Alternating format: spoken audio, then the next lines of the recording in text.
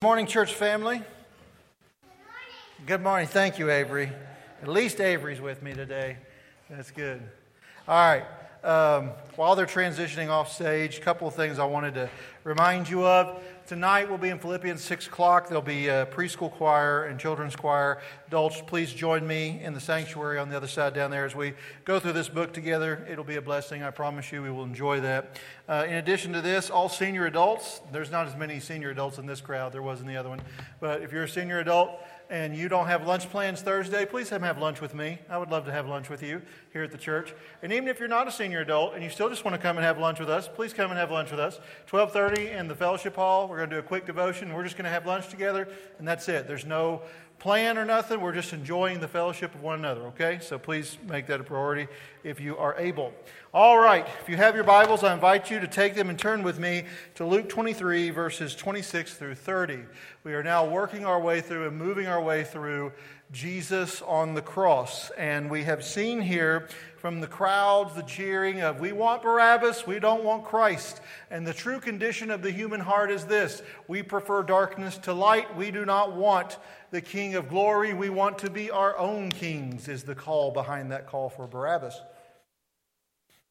And now we are heading towards the cross. We are heading towards Calvary, Golgotha, as Michael mentioned just a minute ago. As I read this text today, I want to draw your attention to some things. Luke is a master with words, and he is taking the words of this text and he is drawing your attention to some critical things. The beautiful thing about the cross of Christ and the gospel is that the Lord did not just want us to have an account of Jesus on the cross. If that were the case, we would only have one. But we have the richness of how many? 4 different gospels. And what that means is each author offers a different sort of, I don't know if I would say take, but a different understanding that is not different from the others, but rather pulled together in unity to show us who Christ is in more fullness. Does that make sense? So it's similar to this. If we were to ignite a huge bonfire out here in the parking lot, which I am not encouraging, but I'm using this for illustration purposes, and one of you stood on the north side of the fire, one on the south, one on the east, one on the west, you would all be seeing the same fire, but you would see it from a different perspective. And there would be parts and attributes of that fire that you could highlight that the others around the fire would not be able to see. And we have a richness here in the text today. There are some unique things in the text today that are not in the other 3 that I'm going to try to draw your attention to and pull out today and see what those implications are. So here's the Word of God this morning, church. Hear it. And as they laid him away, they seized one, Simon of Caesarea, who was coming in from the country, or Cyrene, from Simon of Cyrene, who was coming in from the country, and laid on him the cross to carry it behind Jesus. And there followed him a great multitude of people, and of women who were mourning and lamenting for him. But turning to them, Jesus said, "Daughters of Jerusalem, do not weep for me, but weep for yourselves and for your children. For behold, the days are coming when they will say, Blessed are the barren and the wombs that have never bore and the breasts that have never nursed. Then they will begin to say to the mountains, Fall on us, and the hills cover us. For if they do these things when the wood is green, what will happen when it is dry?" Amen. May God have blessing in the reading of His holy, inerrant, infallible Word. I pray He writes His truth on all of our hearts today, because, say it with me if you know it, church, the grass withers, the flowers fade, but the Word of our God endures forever. All right. So if I were to give a subtitle to each of the Gospels, I'll just do 2, for example, today, because we're mainly in Luke. I would say for Matthew, I would put the subtitle as Jesus as King. And for Luke, I would put the subtitle, Jesus as Prophet. In this text today, we are seeing the attribute here of Jesus as prophet, perhaps the last. The way that this is constructed, this is one of the last great Old Testament calls here before the cross and before the resurrection. It sounds very much like that. Now, as you know, I've talked about Jesus being a prophet before, and prophets have a lot of what? Bad news, right? Usually prophets don't come into town and people are jeering to hear from prophets. They usually have bad news to share. But there's hope in a prophet being sent. Why is there hope in a prophet being sent? Because the Lord does not want us left in that bad news and condition. But there is a call for hope and repentance in that, and we see that in the text.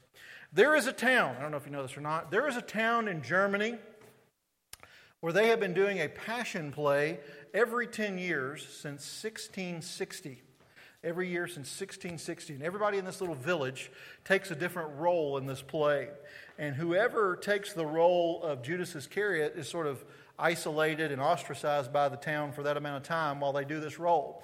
I've always wanted to see it. I've heard about it for years. One person in the first service said they've actually seen this play, but it happens once every 10 years, like clockwork. The only time it didn't happen was 2020 during COVID-19, but they're planning on doing another one here soon. So if I ever get a chance, I want to go to Germany. I want to see this play. There are roles that the people there play. In a similar fashion here in this text, Luke is drawing our attention and drawing us into this text with several things. We have already seen where Jesus has sort of given the wounded love, that's what one person told me, the wounded love stare that he gave to Simon as he was there in the courtyard while Jesus stood on trial. And here in this text today, we are meeting another Simon. That was Simon Peter, who is fleeing from the cross. And this Simon is just coming into town. He's from a area of the world. It's North Africa. And there's a settlement of about 100,000 Jews in the area that he lives in there. Later, it will become a bastion for early Christianity, but at this point, it's an early Jewish settlement. And as he's coming into town, I've oftentimes thought about this gentleman here and the conversation he must have had when he went back home to North Africa after leaving Jerusalem from the Passover. When he gets back, Mom, Dad, you won't believe, as I was entering Jerusalem, a strange thing happened today. I was entering the town, and as I got into town, I was compelled. Some of your verses actually say that in this verse. I was compelled under Roman authority to carry the cross of this man named Jesus of Nazareth. And I watched them crucify him, and it was really just gut-wrenching to see all of that happen.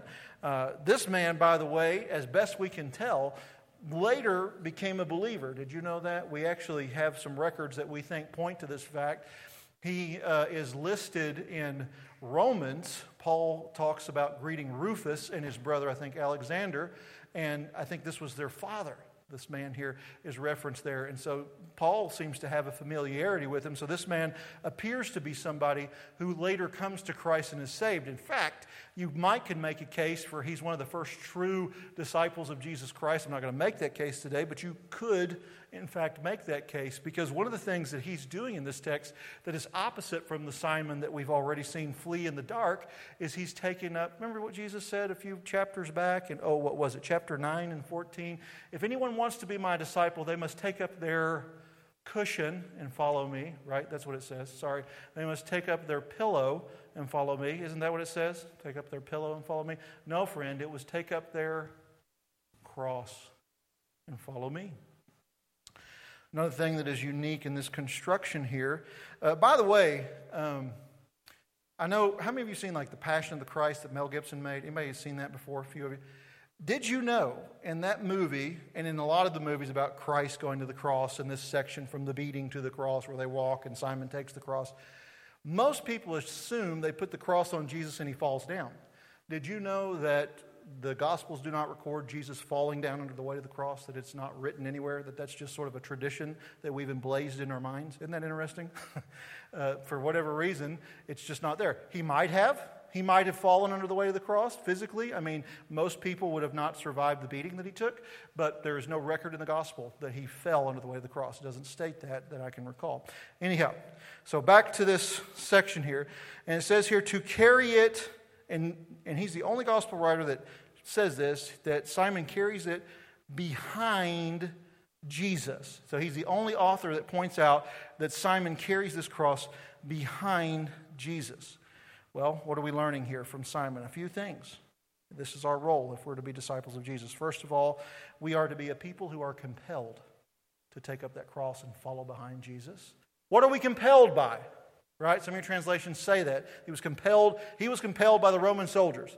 Some of us are compelled because we think if we'll just behave ourselves in a certain way, we will somehow earn some favor with God. And I'm here to tell you that compulsion, that compelling there that you're after is incorrect. And if that's what you're seeking and desiring, you will find yourself coming up short. We are not compelled by doing to get favor, but rather we as Christians and believers are compelled by the nail-scarred hands of Christ and the example of giving himself as a one-time gift to sacrifice for the wrath of God, so that you and I, on Jesus' worst day, when the forces of hell are unleashed to do their very worst, his worst day provides for you and I the best that we could ever have. So we are compelled as disciples to take up the cross and follow Jesus because of the nail-scarred hands that he shows us. Second of all, we are to bear a cross. We are to bear a cross. Jesus told us, take up your cross and follow me. Here's one of the beautiful things about being a believer. One of the beautiful things about being a believer is that it makes life simple. It does not make life easy, but it makes life simple. What is right and what is wrong is simple and clear. The ethics that we have been handed are simple and clear. As Mark Twain once said, it's not the parts of the Bible that I find hard to understand that bother me. It's the easy parts that bother me, right? So your life becomes incredibly simple. But it's not easy, right? When I was in seminary, I had to select a people group and write a paper about the gospel and the mission work that was done there and how the gospel took hold. The group that I was assigned was Fiji. Has anybody ever been to the Fijian Islands? Fiji out in the Pacific West, out there in the Pacific Ring. Does everybody know what I'm talking about? Do you at least drink the bottle of waters with Fiji on it? Is that close enough for you? Okay. So I had to write about Fiji. I had to read about all these different things. Did you know the first Methodist missionary that went to the Fiji Islands to share the gospel, they killed him and ate him. They ate everything but his belt buckle and his boots on his feet. Somebody in the first service didn't hear the O's, or the T whenever I said that. So anyway, they said, make sure you pronounce that. So they did not eat his boots or his belt buckle. And the reason they didn't eat that is because they couldn't chew it to get it down. That's why they didn't eat that part. So they completely cannibalized him and ate him, which was a common thing in the Pacific circle there. And they kept going, kept being faithful. And finally, many in the nation of Fiji came to Christ. It was like a revival broke out and they came to Christ. And it was very evident that it was there because when they began to understand the gospel and understand the Great Commission, they became burdened for their neighbors in Papua New Guinea. The people of Papua New Guinea were lost and they were cannibals just like the Fijians were. And so what did they do? They packed, the missionaries of Fiji who were burdened by the lostness of Papua New Guinea, packed up their stuff in a casket that they built. And they took their stuff in their casket to Papua New Guinea, knowing they would never come home, and they may suffer the same fate as that first missionary who went to Fiji. Those guys got it.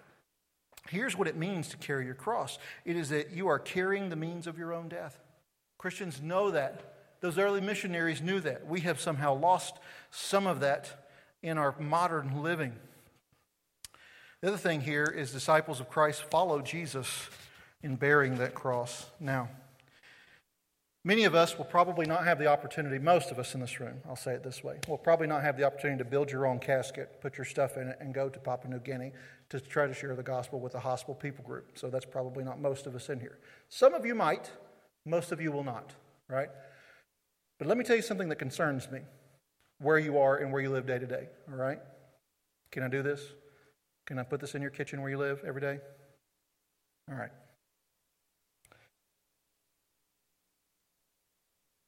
Most of us may be presenting a crossless Christ and a crossless Christianity.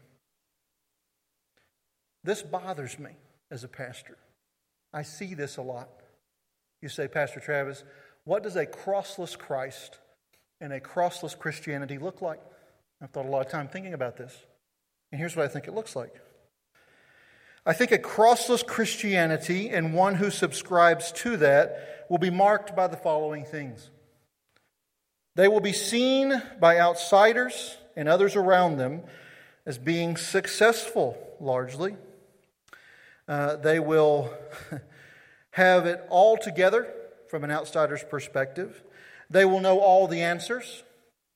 They will never make any mistakes. They will strive and strut through this world as if they own it. That is a demonstration of crossless Christianity. What does that sound like? It sounds like 21st century evangelicalism in America, is what it sounds like. You know what it emerges from? It emerges from lip and life that is devoid of carrying a cross behind Christ. You know, a crossless Christianity is futile. It is useless. It is dangerous. And it is catastrophic in its consequences. It conveys a standard that nobody in this room lives by. Nobody in here does. Let me see if I can test you with this just so that I can make my point a little further. How many of you in this room have all the answers? Which of you will stand up and say you have it all figured out to the last little dot of the lowercase j and the t in the Bible? Heck, if we were honest, half of us in here don't even know the right questions to ask, much less the answers that are needed. How many of you in here, how many of you in here are actually living quiet lives of desperation? You haven't let others know in the church because you're afraid that they actually have it all together and you don't, so you're not ready to show the cross that you bear because you have no idea that they're also bearing one and living a life of quiet desperation as well. You know, is your life all together? Are you crying out in the night sometimes? In moments of deep desperation? No. The world that is around us and the people that are around us are hopeless and broken. Do we understand this? They're hopeless and broken. Their life has zero contact with any hope, usually. And then when somebody from the walls of Grace Baptist or fill in the church, whatever you want to in the community, walks in smugly with all the answers and success in life and all that and appears as if there is no cross for them to bear whatsoever, it's impossible for people that are far from the Lord to, one, relate to you, and two, see themselves as being a follower of this kind of Savior. They have no hope. They have no possibility of hope. And they feel the world is crushing in around them. The last thing they need is a self-satisfied, smuggy person walking right past them saying, trust Christ. Everything will be just fine. No. They need to see the struggle. They need to see the cross. They need to see that you're a human being. They need to see that. Right? I was listening to Alistair Begg once, and he was talking about this issue. He talked about a radio station. This is fitting since Michael works at a radio station. Talking about a radio station. People call in. This woman called in on a Friday night to a Christian radio station. Hello, who am I online with? Oh, this is Amber. Hello, Amber. What are you doing tonight? Well, I'm at home. Oh, okay. I'm an 18-year-old mother at home. Oh, okay. How old's your baby? 2 years old. Good. Well, how's it going tonight, Amber? The radio host, I think, was hoping for some sort of a bubbly comeback. And Amber said, to be honest, not too well. Not too well. Here this woman was, crying out in the middle of the night to a radio station for help. Not to say anything of the addicts that we have in our county who are trapped under the weight of their own addiction, who are trying their best, some of them, to come out of it, but without Christ and without a change of heart, without the gospel, it is somewhat of a hopeless endeavor. They can't see some kind of struggle. They just look to us and see perfection only and no cross to bear behind Christ. There will be little to no hope for those grasping for straws as they're sinking in the mire of their own sin. You understand what I'm telling you today? Amen if you do. Okay, 2 of you do. Good. The rest of you will think about it the rest of the day, right? What else do we have here? We have a spectrum of sorrow. A spectrum of sorrow. Look what he says here. It says here that there was a great multitude of people. One thing that's interesting to see as Luke kind of draws all of his words in sort of a masterful way, bookending the beginning and the end of Jesus' life. When Jesus is in the temple and Anna prophesies over him, it says he will bless all the people. He'll be a blessing to all the people. Here it says a great multitude of the people are following him here. Also makes a reference here of the women who were mourning and lamenting. A couple things about these women. First of all, this is just an observation from Luke, so you can take it for whatever it's worth. Luke has multiple accounts where he goes out of his way to highlight women in the ministry of Jesus. And might I add this, there is not one account in the Gospel of Luke of women acting or behaving hostilely towards Jesus Christ. I don't know why that is, but he doesn't have one recorded. That may have happened, but it's not in the Gospel of Luke. In addition to this, these women, there's kind of a group here, these Roman oppressors would come in and they would execute these Jews. And there would be a group of women who would mourn them as they went to the cross. These foreign invaders executing our Jewish men, it's not right. And they would feel a sadness from that. And they were moved by that, and they would lament that and cry and mourn for it. And Jesus here is saying that, yes, it's sad what's happening to Jesus, that he is facing the cross, that he is facing hell's worst, that he is facing the wrath of the Roman government, but worse yet, the wrath of God poured out upon himself. It's a beautiful picture of the gospel here. And as sad as that is, Jesus is saying, that's not what you should be mourning. Right? It is sad that Jesus dies. Sadder still, any who die without Jesus. Right? He goes on to make this point very clear. He says what? Daughters of Jerusalem. This feels a bit like the lament, the prophetic lament that he had. O Jerusalem, if you would only have come to me. Do not weep for me, but weep for yourselves and your children. Now, why would Jesus say that? Jesus knows his vindication's coming. He knows that he'll go to the cross, he'll die a horrific death. On the third day, he'll be raised. He'll take his position at the right hand of the Father once he's made his resurrected body and appearance and teachings final. And then he will reign there until he comes back in final judgment. His vindication's coming and coming and coming. So you don't need to be mourning for him. It's all going to be good for him. Okay? He knows where he's going. He knows the plan. He knows what's going to unfold. Don't mourn for me, but for your children. Verse 29, for behold, the days are coming. And you'll say, blessed are the barren, those who've never had children, right? I was reading an article today. I don't know if this is true or not. I think it's probably true because of the people who wrote it. And I don't trust them, but I trust their own self-interest. Does that make sense? I trust their greed. I trust that this is a greedy people, and they're trying to figure out where to invest money in the future. And they are predicting by the year 2030 that half of the eligible women in the United States that are able to be married will not be married and will never be married. Half of the female population in the United States will not be married by 2030 and will have either no intention or will never marry by 2030. They will remain single the rest of their life. So this company is investing in like box wine and cat toys and all these things for all these like perpetually single women on down the line. No joke. I read this story. It's crazy and it's sad, right? There'll be a barrenness, right? Jesus here is saying it's not just talking about women being barren here. What is he talking about? He's talking about in the days when the wrath of God is poured out. Things that are normally joyous, like the announcement of a new child, right? The announcement of the birth of a new child. That should be a joyful thing, should it not? I'm going to try that again. The announcement of a new child, that should be a joyful thing, should it not? Yes. Thank you, yes. But the days will be, the judgment of God and the things will have perpetuated and dwindled so poorly that on that day, things will... The announcement of a child will be seen as a burden and an awful thing that child will have to endure, not a good thing.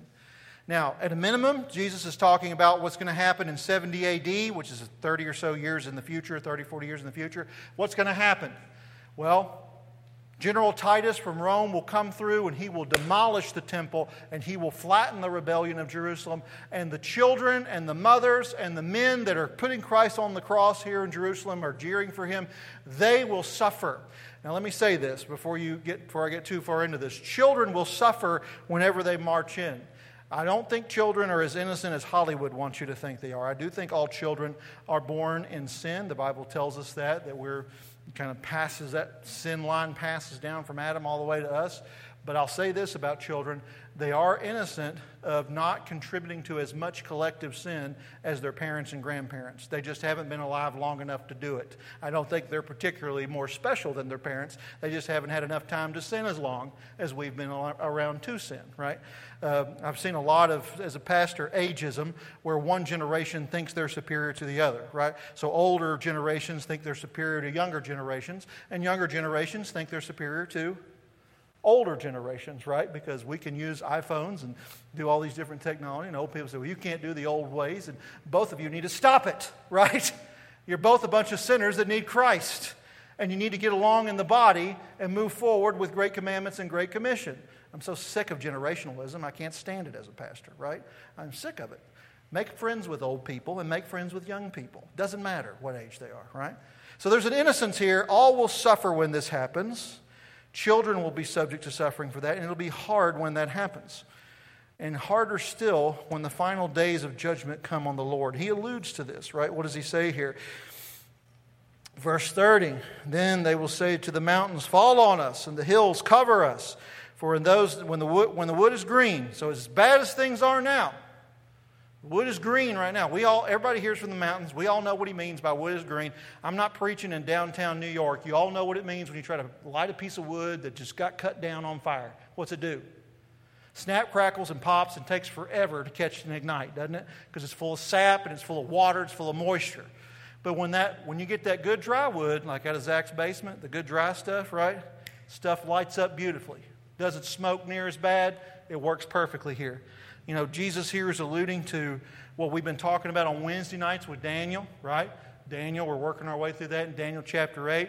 He talks about a limit of sins. It's almost like God allows sin to be poured, and people make the mistake and think that just because God delays judgment, that there won't be judgment. Don't make this mistake and think delayed judgment means no judgment. That's not the case. Even Jesus here is alluding to that with this final prophetic statement that he makes, right? So this seems pretty bleak, doesn't it? Seems pretty dark, but there's hope here. There is hope in this text too. Look at this, a word of hope. Even in Christ's suffering, Jesus is still focused on others. This guy is about to go and experience the worst, most horrific form of execution ever created, crucifixion, which is, by the way, basically just smothering because you have to push up to keep yourself breathing the whole time. They had to make a word for it called excruciating. You ever heard somebody say, I'm in excruciating pain? That's like the worst type of pain that you can have. They had to make a word to describe it because no word quite covered how horrific dying on a cross was.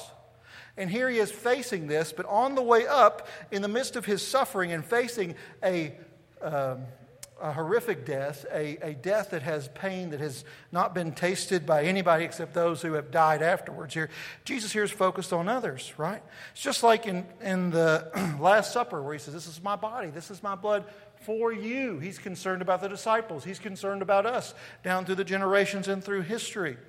And even in his death here, he is warning us of the coming judgment. He is warning us here of the coming judgment when the wood is finally dry and the wrath of God is set to consume. And here is what we're seeing in this text. And this is what Jesus is telling us. One of the last great prophecies here of the Old Testament prophets, the greatest prophet of all time, Jesus Christ. It feels a bit to me like Psalm 2:12. You know what Psalm 2:12 says? It says this, kiss the Son, lest he be angry and you perish in the way, for his wrath is quickly kindled. Blessed are those who take refuge in him. You know, when it says here, they run to the hills, they're not running there to take refuge and to hide from God. They're running into those and calling out for them to crush them so that they could be destroyed and escape the wrath of God. You know what this reminds me of? it reminds me of Revelation 6 and what John sees whenever the sixth seal is broken. In verse 12, here's what he writes. When I opened the sixth seal and I looked, and behold, there was a great earthquake, and the sun became black as sackcloth. The full moon became like blood, and the stars of the sky fell to earth as the fig tree sheds its winter fruit when shaken by a gall. The sky vanished like a scroll, and that is being rolled up, and every mountain and island was removed from its place. Could you imagine it? I mean, what would you do if you walked outside today, and we are positioned beautifully here in a valley surrounded by mountains, and there were no more mountains? First of all, I would cry, because have you ever driven through southern Illinois or Kansas? It is awful. I don't know what these people, I don't know what they live for. It's terrible. Like they go outside. It has to be Christ. They don't have Christ. It's utterly hopeless. You know what I mean? One friend of mine who had to drive through southern Illinois, you just go for miles and miles. Has anybody done this drive on 64 to St. Louis? You go miles and miles and miles and miles and miles and miles. It doesn't feel like you've moved at all because the scenery is exactly identical everywhere. It's all flat and nothing. This is terrible. It's I'm not making any progress at all. This must be what purgatory is like if it were real. You know what I mean? It's not terrible, but it's certainly not good. The mountains would be gone. The islands would be gone. Every time I get up in the morning and I see mountains in my curtains because of this verse, I say, praise God, you've deferred your wrath one more day. There's still mountains outside, right?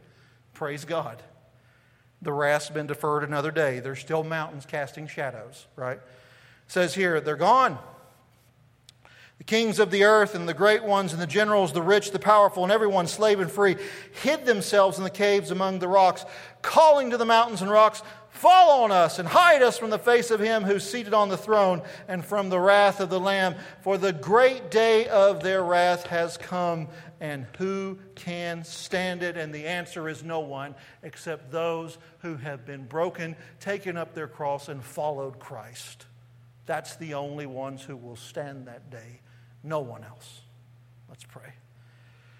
Lord Jesus, thank you for this picture here of Simon, and thank you for this picture he gives us of what a true disciple is. Help us as a people to be disciples who are compelled by your nail-pierced hands, who will bear your cross daily, disciples who will follow you, behind you in your suffering. Lord, help us to never be a people who are smug and convey to a lost and dying Carter County, East Tennessee, and United States and world that we somehow are smug with everything figured out, and to come to Christ just simply means that. May we be a people who convey the correct spectrum of sorrow for mourning of our sin, for the battle that is there as we take up our cross.